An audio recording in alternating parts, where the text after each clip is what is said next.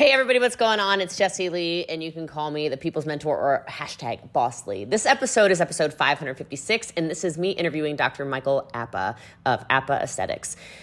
I do a pretty good intro at the beginning of the actual episode of him, so I won't tell you too much, but I do want to let you know this is not really about dentistry. I do ask veneers questions in the first 20 minutes or so, so if you are looking to get any kind of cosmetic dentistry done, you can check that out and listen through that portion. You should listen to all of it anyway, but this conversation is so incredible and how this man turned a simple dentistry practice into this massive brand that is spanning across the globe. If you are in New York, Dubai, LA, and almost Florida, it's not open yet, you can go directly to his office or you can fly in like I did. I cannot say enough about my experience. I do compliment him heavily throughout the episode about my experience with Appa Aesthetics, but really, guys, it was next level. And you guys have seen this mouth. I mean, come on. If you haven't seen the mouth yet, go to my Instagram and look.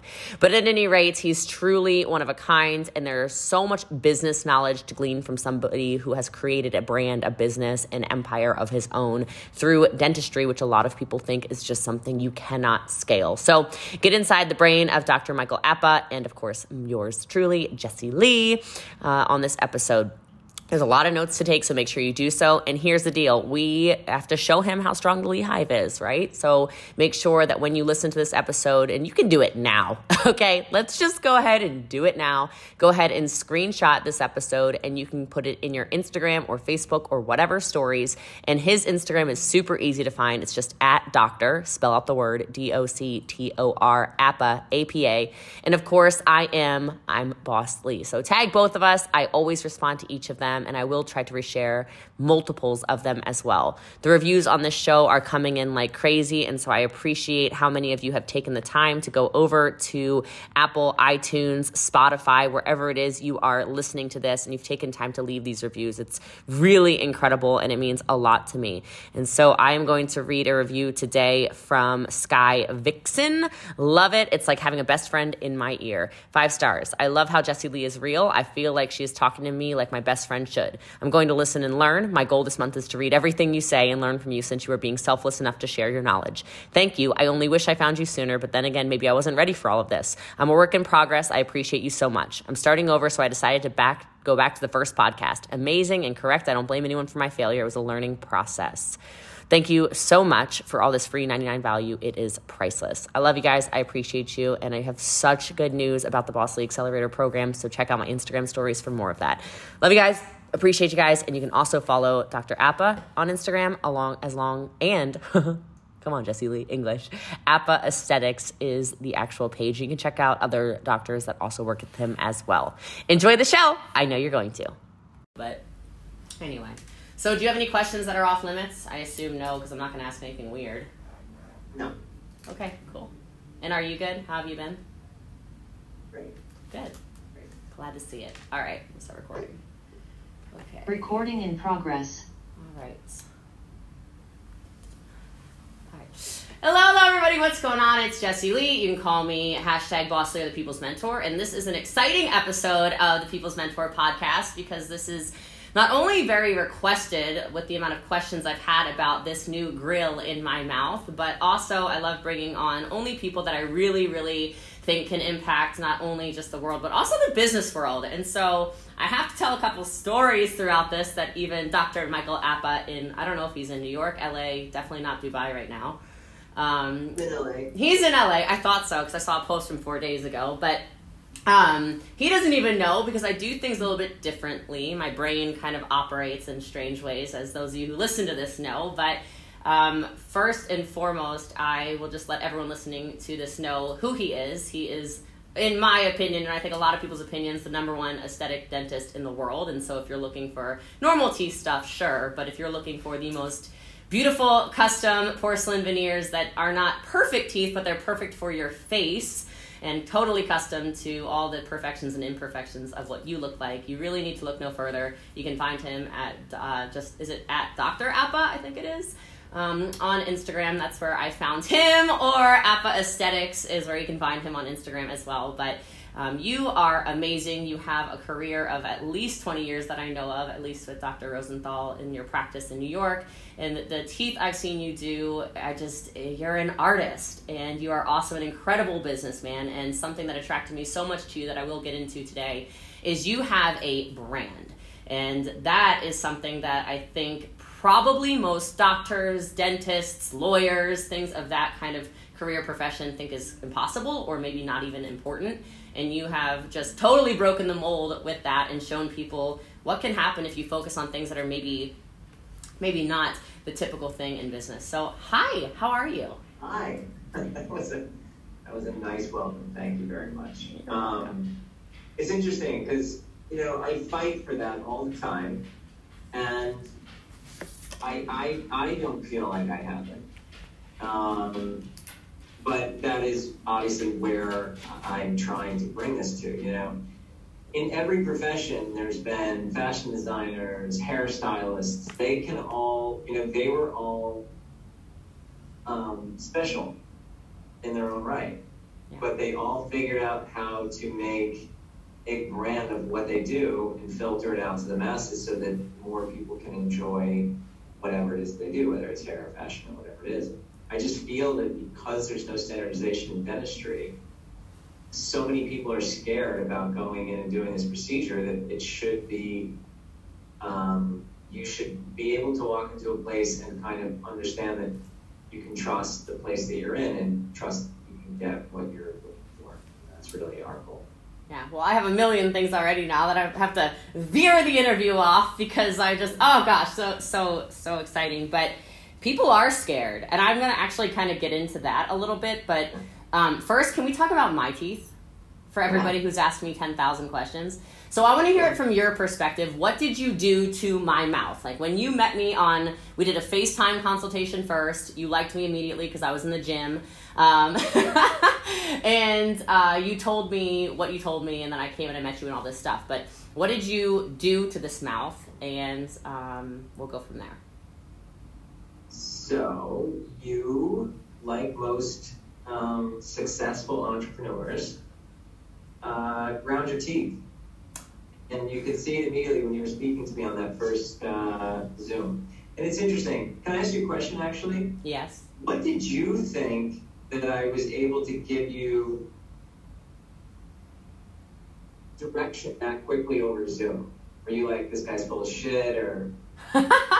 Well, I knew it would be very obvious to you that you would be able to see how small my teeth were. My teeth were ground down a lot for those of you who are maybe new to my channel as well. But one thing that immediately impressed me from the conversation was right away you said, okay, you grind your teeth. I'm going to have to redo your entire bottom jaw. And then you said, I still remember this because my brain is crazy, but you said it would be negligible dentistry. Those are the words you used. It would be negligible dentistry if I do not do your entire bottom jaw. And then you said, you could go somewhere else and get cheap dentistry and they will do whatever, but you will have it replaced shortly. And I'm like, well, this man is confident. I like it. And then you said, and then that was cool, but then you said, if I could guess from this FaceTime, your front teeth are probably about 8 millimeters.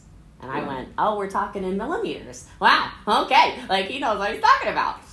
So I was like, okay, he definitely knows what he's talking about. And I had found you, I think I told you this, but I found you 6 years prior through Instagram, and somebody had gotten her teeth done, and I followed you for a long time. I just kept watching your work evolve and evolve and evolve. And, as I got more successful in the entrepreneurial world, I saw a lot of bad teeth. And I didn't know why they were bad teeth. I just remember when people would say, oh, I'm going to get veneers, I'd be, oh, no. Why are we getting veneers? They're going to look like chiclets, or they're all these squared off teeth you see people get, and there's no character to them, and I don't want that. And I had kind of adopted this, oh no, the little teeth are my thing kind of thing, until I chipped again, another one of my front teeth chipped again. I said, this is just, I look like a poor person. Look how bad that is.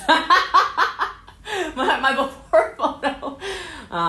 But no, I think it's really effective. That probably goes into part of how you scale your brand is you've got to figure out the timing behind everything. And from not only that conversation, my brain went a different place than you might have thought, which is I liked how I could already see the systems.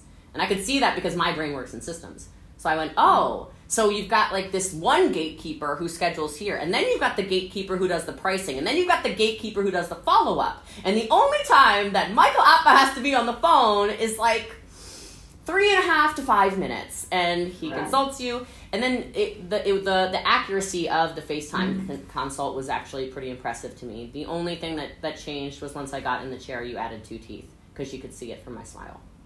Yeah. So, yeah, I mean, you were classic, like, collapse. So you have beautiful facial features that are kind of bold, and then you had really small teeth. Yeah. And you could see immediately that, you know, the lower third of your face was starting to grind down. So what we did to your teeth was essentially, I mean, you can call it cosmetic dentistry, but we just restored your mouth. And if you didn't do it that way, anything you tried to put in your mouth, you would. And that's kind of why I was setting up the job. Yeah. So I got asked a lot of questions right after that I'd like to sort of rapid fire. First of all, I get asked constantly, what color did you make them? OM2. OM2.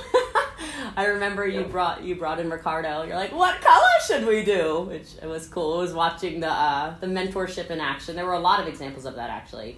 And that was just one of them. You said, what do you think would look best on her? And we talked about how you thought that my face and my skin color and features could handle a lighter tooth. So it's OM2 for all of you who keep asking me. And yeah, how many teeth did we do? I know the answer to this, but... We did 12 on top, 14 on the bottom, 26. Yes, we did 26 teeth. So that's not bad out of memory. Yeah. Oh, I thought you might have like pulled the file or something, but no. You just remember this grill. It's a good one. I remember the grill. Okay. So what are some things that I'm only going to ask you a couple dentistry questions if that's cool. Yeah. I just think the business stuff is more important for my listeners. But what are some things you wish more people would know about veneers for people listening to this or just in general?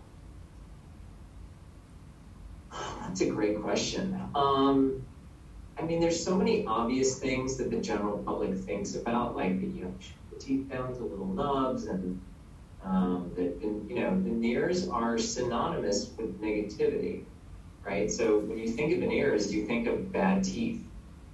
You think of the bad job that you see, and I think with any cosmetic procedure, hair transplants, porcelain veneers, anything like that, that's gotten a bad reputation from seeing bad work, if you can't see it, it means it's good work, and you're not going to know that it's veneers, right? So you're never going to associate porcelain veneers with, oh my God, that person's teeth.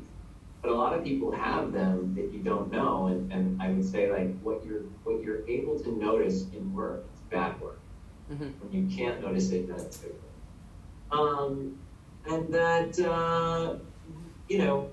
most people can have them. It's not, the other thing that the general public thinks is like my teeth have to be destroyed in order to even consider porcelain veneers. And even in your case, which your teeth are pretty worn, I was recreating what you once had. I didn't give you different teeth, which is why they kind of look normal for you. Yeah. Right? I was just guesstimating how much you had worn away and where they should be. And the point is that a lot of people destroy their teeth over time. It's like anything. It's one of the most used parts in our body. And so I think that a lot more people are candidates for it than the general public thinks. Yeah. So I'll go to Instagram first, or I guess more of a TikTok thing. I'm sure there's reels about it too, but I think part of the stigma comes from these, transition trends that you see where people, it's not veneers, it's these crazy crowns. And so even I had that, until I started researching, I don't want my teeth to be ground down to these little sticks. And then, and I've watched your content, so I've seen the implications of something like this. Is there anything you would like for people to know about when they go get these Turkish smiles or, they're spending whatever, their crowns, but some of the bad things? Because I watched a couple clips and I thought, oh my gosh, if people knew what they were actually doing to their oral health and then overall health, because your health starts in your mouth, they would probably consider someone who's actually qualified to do this job. Yeah. It's not great. I hate bringing negativity into the industry. Yeah. Because there's enough in dentistry. But good work is when you know exactly where you want to go, so you're not over reducing the tooth. When you don't know where you want, when you can't see what you want everything to look like, you're going to over reduce the tooth, and that's what you're seeing on the population. So, Gotcha. I mean, you should go to somebody who's good. You should do your research and go to somebody who's good. And you should look at a lot of before and afters of the person that you're going to. So that's one thing I didn't do, but that was because I think I didn't look at your before and after photos because I had seen a video where you were talking about how it's just your favorite part is the artistry. You like looking at someone's mouth and someone's face and knowing exactly what they need. And so I told you this as soon as you put these suckers in my mouth, but as soon as you put the canines in and I saw them, I was like, oh my God, I always wanted canines! Ah! And then you went into typical, well, let me tell you why I put the canines in there. And you're like, it just frames you. I'm like, I don't care why they're there. I just always wanted them. I want to look like a meat eater. I looked like I could only chew on, I don't even know, oatmeal or something over here. But I love them. So, so for anyone who didn't understand what I was talking about, when people are getting these crowns on, they're grinding the teeth down to these little toothpicks. You've probably seen it on TikTok or Instagram or wherever. And then they're putting these crowns on. And so people ask about my teeth all the time. I don't have a single crown in my mouth. And one of the funniest things you said, you might remember it, but you said when you were putting we were doing the temporaries, you said, well, you did most of my work for me. You ground everything down. So I don't really have to do any preparation over here. And so he basically lasered my gums to make the gums even up on top, and then a little bit of, I think you have to take the enamel off if I'm not mistaken, to be able to bond the teeth. But you know what's interesting? I didn't have to drill your bottom teeth at all, if you remember. Oh, so I really did all the work for you. Hold on, I want a discount. I'm going to call the office. Yeah, no, I'm looking at it. There was no drilling on your bottom teeth. Yeah, I mean, I wouldn't have known what you were doing, but I believe that. Because it seemed really fast. I remember you told me someone told me a certain amount of hours I was expected to be there, and it was not that long, so... you were just having a good time. Yeah, I was also in, like, La La Land. So, there was a little bit of that going on for sure. And then, the one thing I will say that I want everyone to listen to on this is, number one, the temporaries suck. I just want to make this known to everybody. Yeah. If there was anything that I would tell more people, and not you necessarily, but I think people who get veneers, and I'll tell you why we don't tell them. We don't tell them because we forget about the struggles. Once you look at your damn teeth, you're like, you know what? All the bad stuff, I seem to have forgotten. It's like Men in Black came through with their little wand, and all the bad stuff is just gone. So I'll tell you, the temporaries do suck, and it's not like they hurt. It's not like whatever, but I had in particular quite the experience. But it feels like, and this is coming from a woman who has worn a mouth guard since she was 7 because I've ground my teeth for so long. I felt like I had retainers in my mouth that I just couldn't get off my teeth for 3 weeks. Now, I am a grinder. You did get them off your teeth. Right, I did. I'm always an overachiever, okay? Every single day, I felt so bad. I'm like, he's gonna think I'm the worst patient ever. I don't know how I gotta suck up to this guy, but he's gonna be just done with me. But because I'm a people pleaser at the heart and soul of it. But I was grinding, and I ended up at another aesthetic dentist here local to me every single day. I was putting at least a tooth on. Again, sometimes we were re-cementing a whole side, and I live in the public light, right? I do speeches all the time, and I live on the internet, and so there would be times I was about to do a call. I'm like, I'm not doing a call. I got no teeth. Not no teeth. That was dramatic for everyone listening. It wasn't like that, okay? But for entertainment purposes. But every tooth for sure made it out of my mouth before I came back to New York after 3 weeks. And wow. And then I was scared, so that's one other thing else. I was a little scared. I thought, oh gosh, we're going to get these put on. I'm going to lose all the permanent ones, which didn't happen. So, that's our trick. That's what makes you go a little softer on the permanents. We make the temporaries really flimsy to scare the hell out of you. So okay. if you get the permanents on, you're like a little gentler with them. Oh, is that why they still look so good? No. But one thing that I will, this is not a warning, but this is maybe for people who you're thinking, I don't need them because my teeth look great or whatever. My whole bite has changed. And I know you know that because you're the dentist here, you're the professional, but I don't grind anymore. Yeah. So that is life-changing. I was the girl who had to get Botox in my masseters. Like, I don't even know how many units we were pumping into my jaw just so I wouldn't get the chronic headaches. And I don't even clench in the day anymore. And so that is massive. I will also say the anesthesia does not wear off in your face after an hour. So don't plan a date in New York City or LA or Dubai for the night after permanent veneers are put in your mouth because you look like a Neanderthal. Okay? Especially if you don't go numb and Dr. Appa has to come in and get frustrated and just go crazy on you. Correct. So that is like, people might want to know that. And I will, and then there's one other thing I will say that I didn't know until I was going for my final fitting, which I got, people ask me constantly, and I know you get this, but does it hurt? Does it hurt? Does it hurt? Does it hurt? And it doesn't hurt at all for me. So I had zero pain. And I found out when I was about to get the permanents in, 50% of people, and apparently, if you can correct me if I'm wrong, but it has to do with the pores of your teeth. Is that right? Right. So, wow, you really listen to everything. I'm going to tell you something that's going to... I tell that story to every single patient, and I'm telling you, 1 out of 100 hears what I say. They're just like, yep, give me the permanents. No, not me. I listen to every word out of everyone's mouth, and I remember forever. But, yeah, I don't know. I can't explain why I'm like that. But, so you said 50% of people have no pain. And I said, oh, sounds great. Actually, it wasn't you. It was somebody else. And I said, well, what about the other 50%? And he said, oh, it's like the worst pain of your life, but it's only for 6 hours. I said, what? And this is when I'm already like gassed up, they're saying, make sure you fill the prescription. And I'm like, I don't like painkillers. I just don't like how your head feels, like whatever. So I said, well, I'm not filling the Percocets or whatever you want when I'm supposed to fill. So that's not happening. I said, I just don't receive that I have porous teeth. It's not a problem. I just don't receive that for me. And so towards the end, when I still had no pain, whoever was in my mouth at the time said, and I was way too high to tell you who it was, but whoever it was just said, yeah, no, you're going to be fine. You would already know by now if you're going to be in pain. So for me, I had no pain. For anyone who asks me that, which is a lot of people, probably thousands of people at this point, I said, did it hurt? Did it hurt? Did it hurt? The answer is no. So I have had no pain with that. Cool. So is there anything else you would like to talk about teeth with? No, you have good teeth. That's all we need to know. I know. They're the best. Okay, so I have actually one last question. Do you know how many teeth you've, like how many mouths you've done approximately? Oh my God.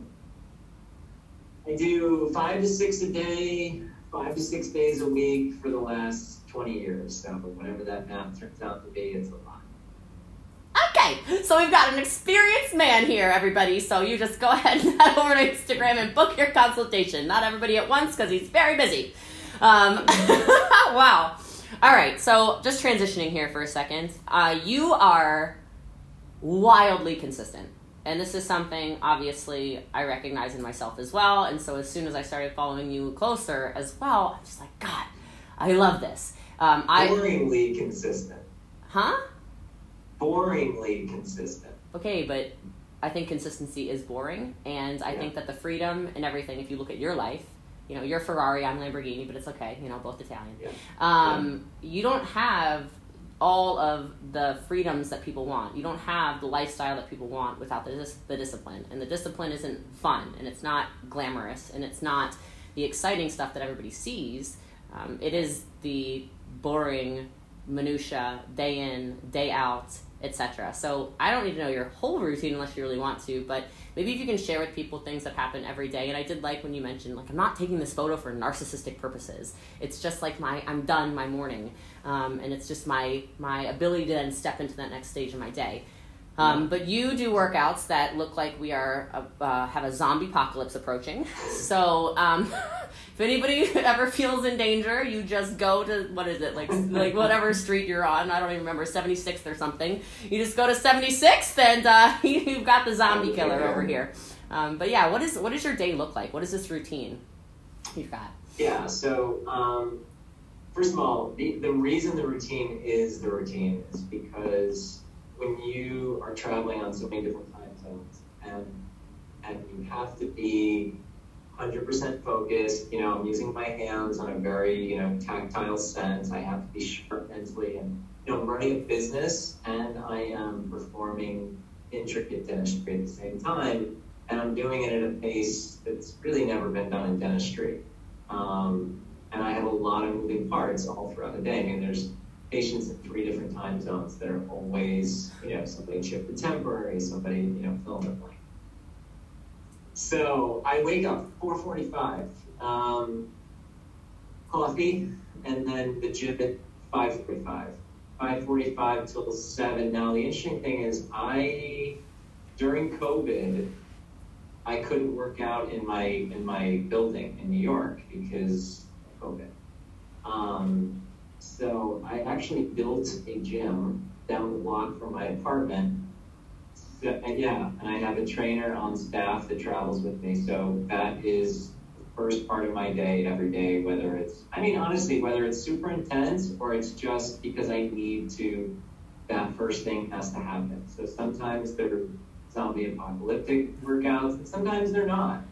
Sometimes they're just, maintenance workouts where I'm getting Theragun and stretch just to get, to recover. And then I do my selfie, after I shower. And then my day, we run morning meetings in most of the time, more so in New York because it's a much bigger team. And that's pretty much setting up for what's to come. And then I work all day, and then I go home, I eat my vegan meal, and I go to bed at 9:30. Literally 9:30. Like, I'm in bed at 8:30. And then you're sleeping by 9:30. I love it. Like in the summer, it's still light out, and I'm walking upstairs to go to bed.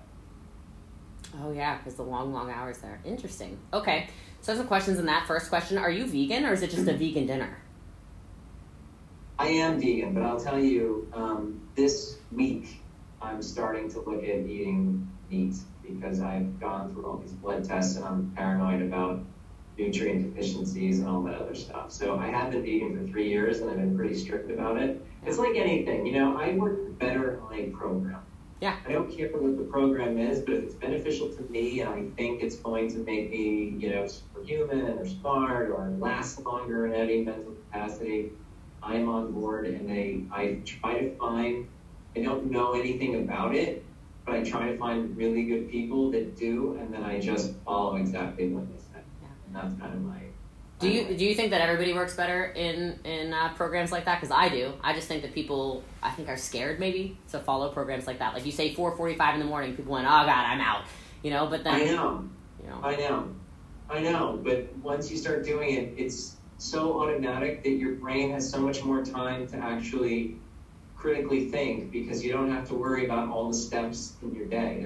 I could be sleeping through the first half of my day. Yes. And it's the same exact thing every time. And that's kind of, but at the same time, if there's one thing that throws me off, it throws me off a lot more than maybe normal people, right? So if I can't get to bed by 10, I am panic stricken. Like if I had to go to a dinner or I had to have a late Zoom meeting or whatever, I usually will just cancel, and people will think I'm bizarre. But they don't understand that, like, I need to be in bed at 8:30 so that I fall asleep by 9:30, 10. If there's anything that encroaches upon that, like even when I had my kids they're older now, but when they were in high school, there was a rule like 10 o'clock, you have to be inside, no like coming home at 10:30, 11 o'clock, or stay out. But don't come home at 11 and start slamming the doors and getting a snack because I need to be dead asleep. Yeah. Yeah, I am very much so the same way in regards to if one thing throws it off, it's like I feel like I'm catching up for days, even though it might seem like something little. So I've gotten into a lot of outsourcing and things like that to make the simplicity of my life so much easier. So I'm not thinking about the food. I'm not thinking about whatever. And I love that you hired somebody for that. I did my blood work too. So I found out all my vitamin. People are like, you look so good. What did you do? Oh my God. I'm like, well, when you find out everything that inflames you, when you find out everything your body cannot process, and you find out every single vitamin that your body is screaming for, everything drops. Your cortisol drops. You know, your body just starts to move differently, and your energy's different. And my goal when I met with this doctor, I said, if I could have, I'm just going to talk Jessie Lee for a second here because whatever. I said, if I can get an hour and a half more of my flow energy during the day, it is over for these hoes. Like, nobody's going to catch me. Like, I'm already an animal. You give me another hour and a half, like, forget about it. Nobody's ever going to catch me. Yeah. And so that's been like the last 3 months of my life is just like dialing every little extra thing in and, not thinking about food, not thinking about water, not thinking about any of these things. And I just keep hiring more people. My staff has increased by almost 400%. And I'm like, I don't care because everything else, if I take myself out of the equation sometimes and I keep the same disciplines and the same routine, everything flies. So I recognize that in you. I appreciate that. So you mentioned just the day, like once the day starts, it's flying. You're just going, you're doing whatever. I noticed, and here comes another weird story, but most of your patients don't do this, so just don't freak out. Don't start, analyzing everyone, all right? But I am a little bit crazy, and so, whatever, it's just part of my charm. So I knew from the moment I walked in I could learn from you. Before, the consultation even, which I already went over with you. But then when I walked in your office, the attention to detail, like the way the branding is done and the way, like, it's clear to me the lab is set up right there for a reason. Like there's attention to detail that nobody else is seeing. I can tell the way the front desk operates is intentional. I can tell the way the offices are set up, every little tiny whatever. It just felt thought out to me. And so I knew that, okay, so I don't know if this is every dentist, but some of the fancy dentists like yourself, you'll sit in your chair and the TV, why would a dentist put a TV on the wall in front of you? Like, I can't watch that, right? So your TVs are right on the ceiling, just so everyone knows once everyone books their appointments with you, okay? So you guys can watch your movies, and he's got, HBO, so you can Game of Thrones it, you can, but don't jump or anything, at the Red Wedding, you'll get a drill in your face. But, you can watch Disney Plus probably, I don't know, he's got Netflix, he's got whatever, so you can Netflix and chill with Dr. Appa. But I'm laying there, and I would watch whatever the hell I'm watching, okay?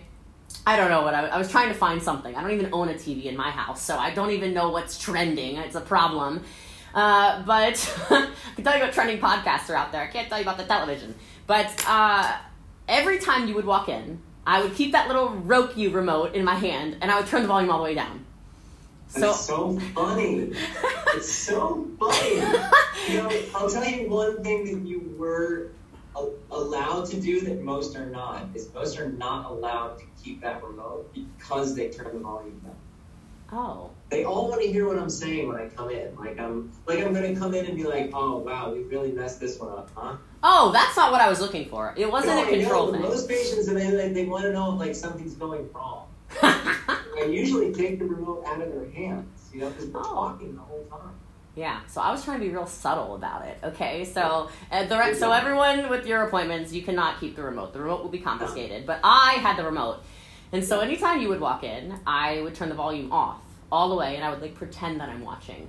And the reason I did it was because I did care about my teeth, but I knew I was in the best hands. So what I did care about, though, is I wanted to see how you interacted with people, and I wanted to see how your mentorship would be in action, because it's important to me. And I wanted to see if there was a situation that was strange or maybe inconvenient, not that I had any fear around it. It was like, how does somebody handle conflict, or how does he handle when something doesn't go right? And there were little things with me. So as an example, I mentioned it, but this happened both times. This happened during my temporaries and during my permanents, where I don't know, maybe I have tough nerves or something, but whoever you had set to numb me did not numb me all the way. And so I'm like, hey, I can feel it. And I've seen people, leaders, because you're a leader, I've seen leaders just, scream at people. I've seen how could you do this? I've seen whatever. And so I listened to the way you were talking to people, and it was more of a guidance. It was more of a teaching lesson. It was more of a, this is why she might need more. It was these little things. I don't know who you were talking to, but there was one point you were explaining the symmetry of my face, and you said, like, we have to cut her gums like this, and her teeth need to be longer, which, by the way, he measured, and one of them was like 6.4 millimeters, which is very bad, very small. And now they're both 11, so we doubled my teeth size, okay? And I was very nervous. Not about that, but whatever. I mean, it's me, okay? We can all guess what I was nervous about. I'm like, is this going to impact my sex life? Okay, so, I mean, I'm glad you're smiling like that, because that's really where I went with it. I'm like, I'm very nervous about this. Like, there's a lot of teeth. Like, I have a little mouth. Okay, moving along. By the way, everything's fine. Get your veneers. So, just in case anyone's wondering. But they're all wondering. So, you said to whoever was in there, it seemed like there was always someone in there that you were teaching. And so you said, look, she has lip filler, and the reason she got lip filler is to balance this. And I was like, wow, he's paying attention to these little tiny things.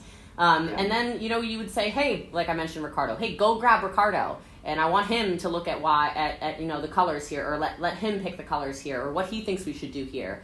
And then you would let them tell you what they thought would be the right course of action in my mouth. And then you would say, yeah, that might work, but don't you think, da-da-da-da-da. And so it wasn't even just that. You kept coming in over and over again in multiple appointments now, so it hasn't just been one or two times. But you also did it with photography, right? You were explaining to somebody, hey, I know it might not seem like an important job. And so again, this translates to all business. It might, you said to her. You really were picking stuff up. I listened to everything. This is like my morning meeting. Oh, great. Well, you said this might not seem like an important job, but it's really important that you take these photos from the right angle, and then I have everything. I need to see them all, and they need to be, I need the perfect photos, because otherwise the slightest bit, they're not right. And so then you gently showed her how to do it right, and you're so fast about it, of course. But it wasn't done like, come on, you're gonna mess up the photos, you're gonna whatever. How are we gonna even know? We're not even able to compare. This is so important. We have before and after. There was none of this almost dictator leadership that I see sometimes, especially from people in a position where I know you've been with Rosenthal for 20 years now. I know the story of you earning your position there with him and making it, you're so good he can't ignore you. And I think it was that you had 60% of the practice or something, I think you said, if my memory is right. And so it was like, well, yeah, okay, get on in here. But sometimes people's egos just get out of control. And so I thought that was super impressive, the way that you were leading them. But how did you start to determine what things you have to do and what things you don't have to do? And how long did it take you to start, I call it firing yourself, so that you could do the things that only Dr. Appa can do? Well, here's a cautionary tale. I think that, number one, I'm a perfectionist, and that is a curse and a blessing. But I feel that we really need to take a little more pride in what we do. And I don't care, and I use this example all the time in my office meetings, but when you go to Starbucks in the morning, especially in New York, there's a Starbucks at every corner, right? And they're all giving you the same coffee. It's just the Starbucks you tend to go to is efficient, you're not waiting, they're pleasant, they get your coffee right, and it's a non-issue, right? If you went to the same Starbucks every day and the cashier didn't know how to check you out, or the order ahead wasn't available every time, or the barista always made your coffee wrong, and you had to stop and correct them and say, oh no, I need less milk or more ice or whatever, you wouldn't go to that Starbucks anymore. You would find it different, right? Right. And my point is that it doesn't matter if you are making the coffee, filling the shelves, checking the person out. Every person in that order for that patron coming in is critically valuable to the success of each client coming in and out, right? Yeah. If there's one weak link, everyone has to double up and gets annoyed and frustrated, and then you can feel it in the atmosphere.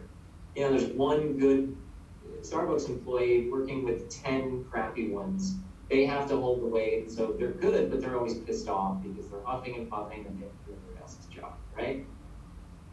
So I try to instill that in the team, but in my industry specifically, and you know, a lot of them are like this, I unfortunately am responsible for absolutely everything that goes right or wrong, right? So I get all the praise, but I get all the complaints. Yeah. Everything is my fault. If a patient is misscheduled, if a color of a tooth is wrong, if anything you can think of, if someone is charged, that's been a patient there for a long time, and I have a new front desk girl, and they're usually billed versus, charged when they're walking out, they come back to me, and it's a person, like, you're growing too fast.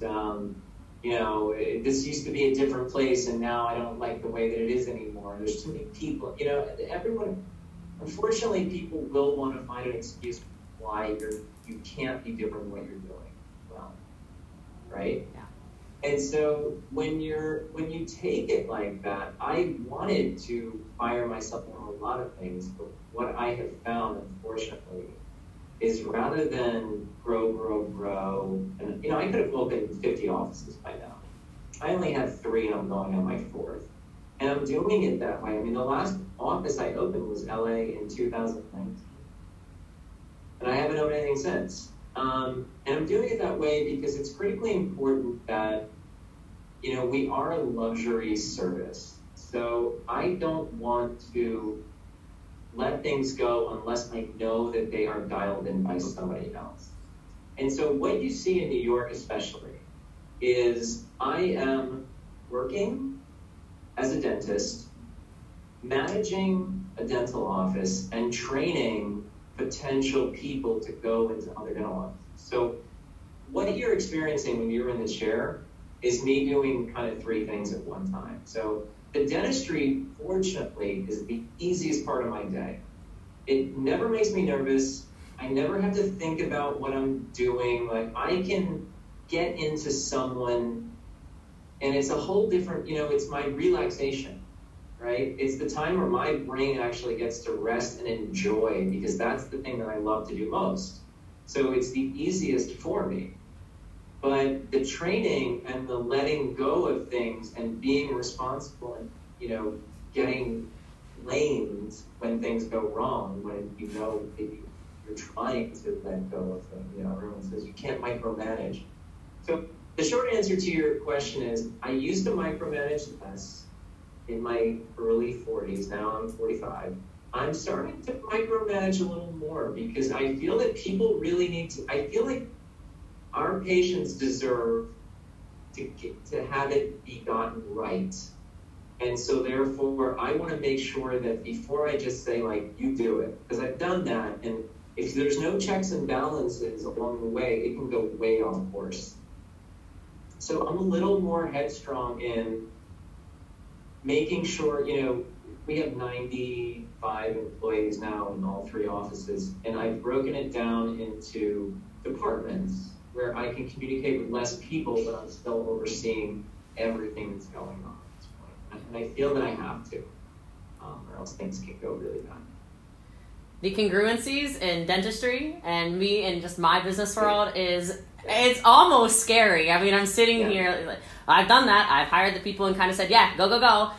No, it's been pretty immediately, and then you're backtracking and you're trying to fix everything. And, oh God, I wouldn't have done it like that. And then you've got to have the conflicting conversations where you're dealing with conflict and resolution. I don't have time for conflict and resolution. I gotta have dinner at 6. It's like it all starts to spiral. So I appreciate that perspective a lot, which takes me to your staff. Your staff is amazing. I had a great experience with all of them. It's funny, the first time I walk in, I guess because they had seen me, or I don't know how it all worked out, but I walk in, it's, we love you on social media, oh my gosh, and you had referenced, I've done tons of big influencers, but I think you have the right people watching you. Like, I've got business people, people who, they want their teeth done by the best, they don't want to get, the squared off veneers. They want the best. They want this experience. Like, my friend just got his teeth done yesterday, 2 days ago from you. But my question then, because your people are great, your other dentists are great. I've gotten to know some of them pretty well.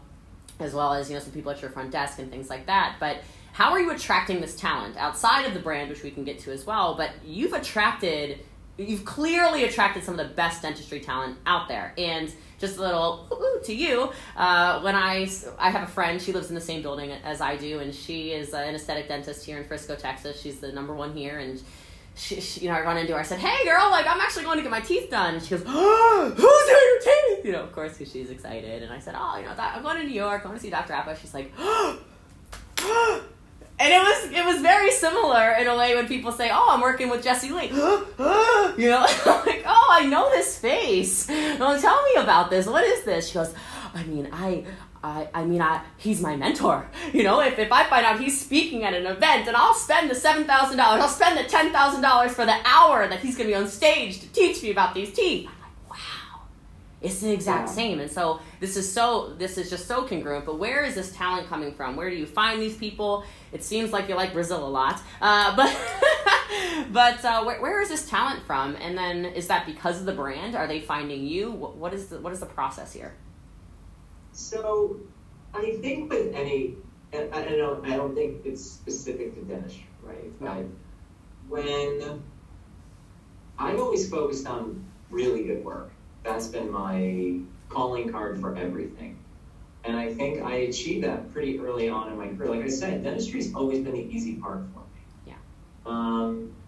And then in terms of social media, the way that I use it, it's just who I am as a person. And it's exactly who I am on social media, which is important, right? Yeah. Is that I think and I don't find, I think what happens is I resonate towards a certain crowd. I think people want to be in the company now because of the growth and the status and the skill level and the lab technicians and what we have to offer. I think that's obvious, right? And that just happened for me, just putting my head against the wall every day and trying to do really good work, right? And just building that reputation. But I think what's interesting for patients when they come in, and it's why I never feel any competition with any other dentist. People ask me all the time, like, who's your competition? And I'm like, no one, because patients that come and see me usually resonate with me, as do my team members, right? So it's all kind of like-minded people, and that's why it feels so comfortable to someone like you. And that's really what it's geared towards. Like, I'm not trying to treat everyone. I'm trying to treat people that we appreciate and enjoy, and that it will, that appreciate us. Or else it's just not fun. When you get personalities in, and that's the amazing thing about becoming successful, is the ability to say no. But when you get people in that you don't feel that you jive with, the best thing to do is just stop it before it starts, because it just becomes a headache to everyone, to them, to you, to the team. It's a lose-lose in that situation. So I feel like everything, the people that you see, the technicians, the lab technicians, the dentists, I think they all resonate with me personally, right? And that's why they come, and they just happen to be, obviously I'm not going to hire people that are not super talented. So, but I am able to hire, there's a lot of talented people that I wouldn't hire.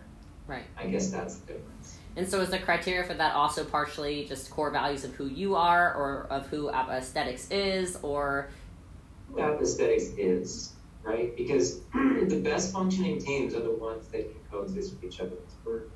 We're in a small space for 10 hours a day, 5 days a week, right? So if you can't get the chemistry right with the team, it's difficult. I love it. So I was with Jay Shetty the other day, and he said that everyone he hires and then everyone he lets in his life, the first criteria is energy, the second is if they can provide strategy, and then the third is if the money makes sense. And he said they all flow into each other.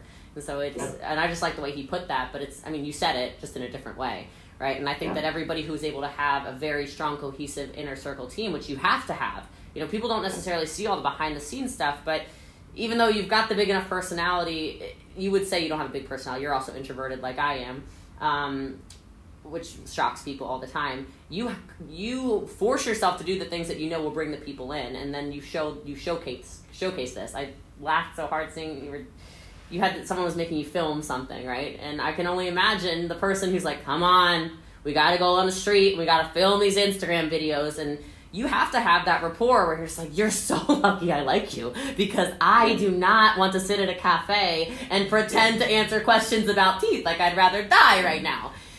Because I get the content schedule, you gotta do, okay. But I love that, and it is really cool watching you guys all work together. Oh, see, is the person next to you that makes you do the damn videos? Okay, great. Well, make sure you film this one for his TikTok, okay? But I mean, it is important though, and that is your brand though. Did you have a brand idea in mind when you were doing this? Like, did you have something set out in your mind? I want to be known outside of excellent dentistry and all these different things. Like, your name is a brand. Your name is associated with the best dentistry, cosmetic dentistry, period. And yeah, maybe it's because I'm in the world of people you're trying to attract off, so you're not looking for riffraff who can scrounge up $100,000 for teeth. You're looking for people that you like doing business with, like you just said, which probably makes your life a lot more peaceful and easier. But like, did you think to yourself, oh my gosh, I'm going to have my name on a toothbrush. I want my name on toothpaste. I'm going to have the gum cream, the lip stuff, the whatever. Was this all part of the plan? And how has, I'm guessing yes from your face. And then how has having those little things scaled all of APA Aesthetics? It was on my mind from the very beginning. Like I told you, in my earliest years, I'm talking when I was 26, 27, just starting dentistry, I would always use to Larry, I would always try to get him excited, like, there's Giorgio Armani, there's Emporio Armani, like, there's different levels. Like, we can have this as the high-end level, and then we can scale out smaller offices that, is for the masses. And he's a big thinker, too. And no one today still thinks that it's possible. Even when I talk to business leaders today, they look at me and they're like, you're not scalable. You're single, like, people are coming for you. And it's not true. Like, once you get into it, and I see it because I am not in every office at all times, but people are coming for the office and liking the people that are there. It doesn't have to be me, and that's great. And the great thing about my last name is it's kind of innocuous. Like, you don't really know if it's a word or a name. Like, what is APA? Could be an acronym. Yeah. People write Dr. A.P.A., like capital letters with periods all the time, as if like it is an acronym. So did I think about this? Yes. I started doing it when I was 29, going to Dubai. And, it's like anything. You have an idea and it sets you in motion towards something. And you don't know exactly where did I imagine that I was going to have my name on a toothbrush? No.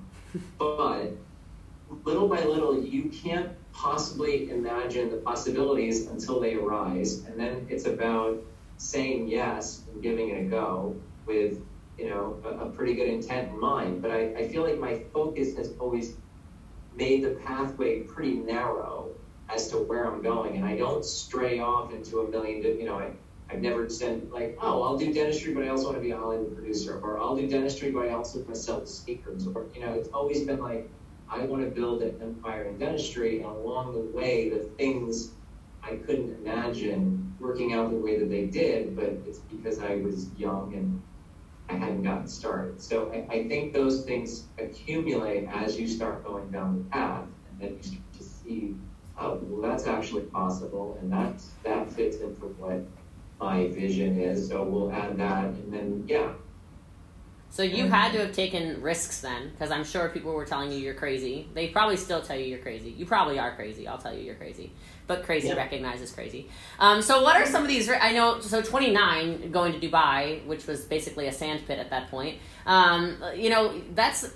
That's one of my favorite places on earth, just because you go and it's somebody who had a vision. It's somebody who had an idea. It's somebody who said, I'm going to do the impossible, and I'll show you the possible is possible. So I'm going back to Dubai in 2 weeks, and, whenever I go there, I mean, at least people like us, your mind expands to start to include things that everybody's told you aren't possible. So I'm sure when you were younger, you were much more risk averse. You're like, I don't care. I can blow it all up and I'll build it again. What are some of the biggest risks you took that maybe your closest friends or family or colleagues or whoever were just like, Michael, hey, what are we doing here, man? And they paid off for you?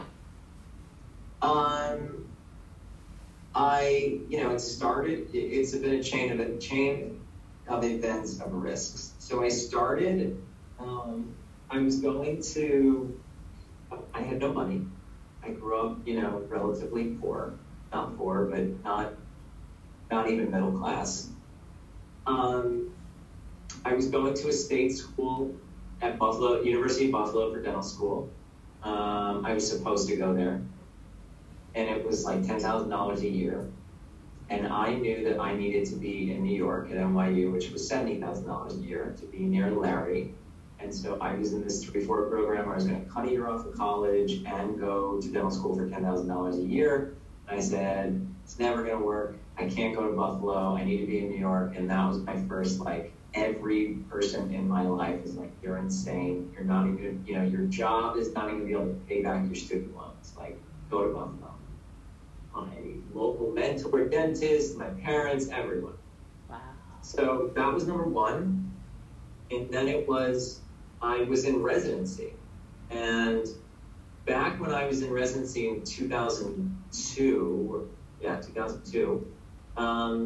it was not a necessity to facilitate your license. So when you graduated dental school, you essentially had a license. Most people went to residency to gain an extra year of experience, clinical experience, to feel comfortable going into private practice. However, once you committed, you were signing a contract, and it's basically a $100,000 grant from the school to the hospital. So it was very important that if you signed a contract to go to residency, you better go. So I signed a contract to go to residency. I went to residency for about 5 months, and then Larry called me and said, I need someone. Do you want to come work for me? It was my whole life. And so I went back to my professors at NYU, and I was like, I have to leave residency. And they're like, if you leave residency, you are going to be blackballed in dentistry. Do not do it. You'll get sued. You will be blackballed. It will be a big problem. Don't do it. So I did it. I was fine, which then led me into being at Larry's at the right time, at the right place, where he was considering offering partnership with someone, which he did. It was another huge risk because I put up a lot of money. It keeps going, but it started with all of those things, and they really. I just did a post on this on Instagram. I don't see anything as mistakes or risks. I just see them as decisions that you once you make them, you have to, people have to understand they have the ability to make the outcome what they want. And if I don't think that I can force the outcome in my favor, I won't choose the decision. That's my question, right? Is if I make this decision, can I funnel it to where I need it to be, or is it completely out of my hands, right? And so most of the decisions I made, some people would say I made mistakes during certain things or not, but they were always decisions that I could control the inevitability of the outcome. And so I don't ever see them as risks or mistakes. I just see them as this is what I'm meant to do, and this is what I want to do, so it's going to happen. That was so powerful. I think everyone should rewind and listen to that, just because there's so much in vision casting and belief in yourself and trusting yourself and your intuition. Do you know where that comes from? You have clearly this innate belief in yourself, like you said, to control situations. And top performers all have this, by the way, because you can't become a top performer by holding yourself back constantly. Where does that come from? Were you always driven when you were little, and is it the consistency in yourself that teaches you to believe in yourself? Where is this level of, hey, I will until, so nobody's going to stop me unless I stop me? Where does that come from?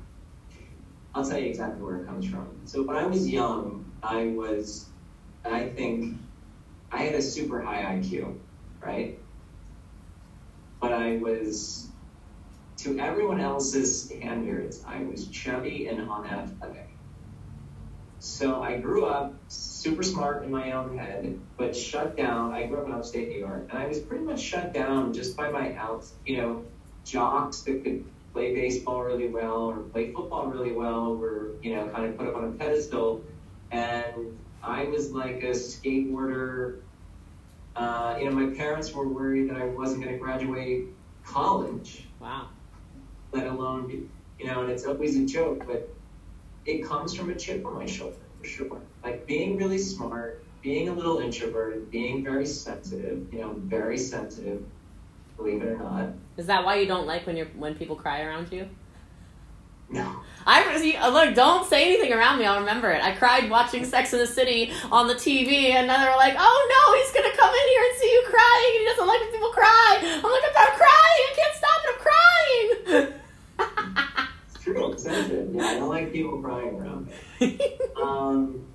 Yeah, but that's where it comes from, and it's a common story, and it's funny because you obviously I'm a huge Tom Brady fan, but it comes from a similar place of just like, having a little chip on his shoulder. People constantly telling me that I couldn't do things.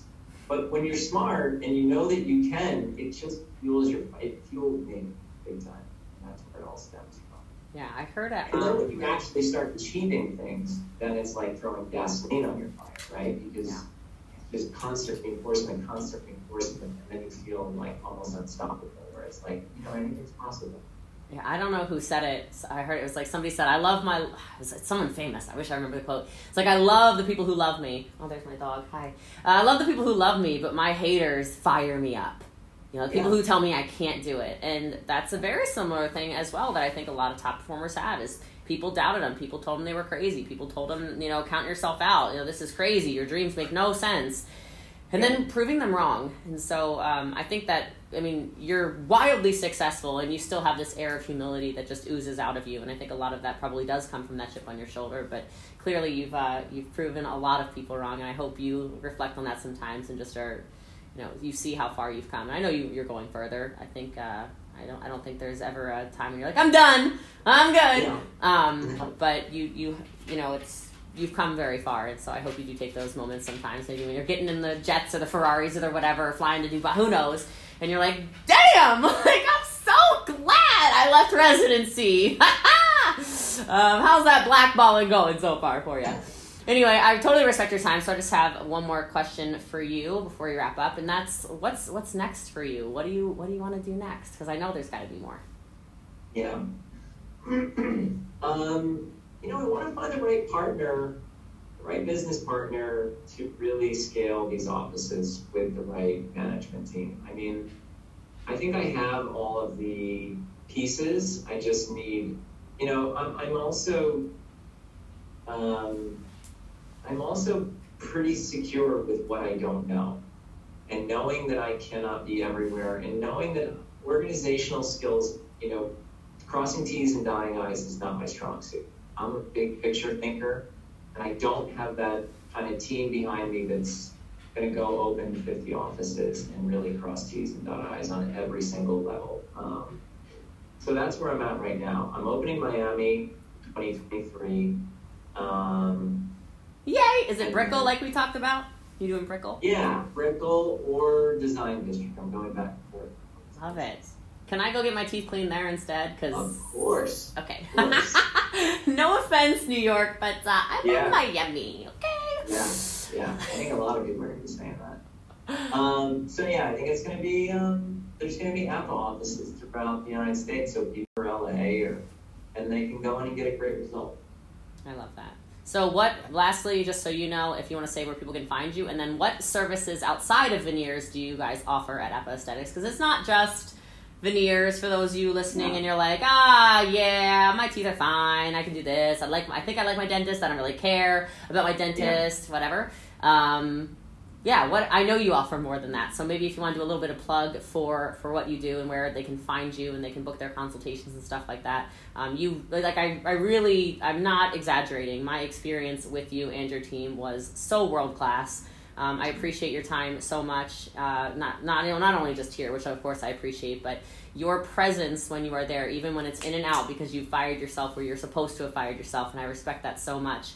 You're very present, you're very calm, you're very in the moment, and you are clearly a master at what you do. So I'm not just saying it because my teeth ended up being so damn good. I would have said it anyway. The experience was just, it was awesome. And so I want, and most people fear the dentist because they have these awful experiences, and it was just, top to bottom, start to finish, an awesome experience. Your whole staff, front desk, everything in between was amazing. So if you want to do a little plug for what you do and what people can look forward to when they go check you out, I would love that for you. Yeah, so I think that is what we do. I think we're trying to recreate the dental experience in all aspects of dentistry. So we have everything basically under one roof, and it's just in a different way. It's the way that it should be. I mean, why does dentistry have to be that doom and gloom, hand a clipboard, sit in the corner in like a brown office? This is upbeat, uplifting, and it's kind of something where we're saying, we'll take care of your teeth, you deal with the rest of your problems, right? It's one thing off your checklist that you don't have to think or worry about. And we're in New York, in LA, in Dubai, and that's about it. I love it. So he's at Doctor, you have to spell it out, DOCTOR, APA, APA on Instagram, or at APA.aesthetics on Instagram as well. You can check out both pages. But I love this interview. I love my time with you. Thank you for some insight on not only the dentistry, but also what's actually going on in your mind, which I knew was not just teeth. So thanks for sharing that with us, because I think so many people can take a lot out of this. And thanks for being such a forward thinker and a visionary. You inspire more people than you probably realize. So I do appreciate you so much. Literally, how amazing was that? Like, I feel like I could have talked to him for another 6 hours, right? Like, best friend. Well, don't say that. Courtney will get mad. At any rate, if you love this, like I'm sure you did, make sure you screenshot this and you put it in your stories. This is episode 556. Tag me, I'm Boss Lee, and tag Dr. Appa, DOCTORAPA, and let him know what you think of the show. Love you guys, and I'll see you tomorrow.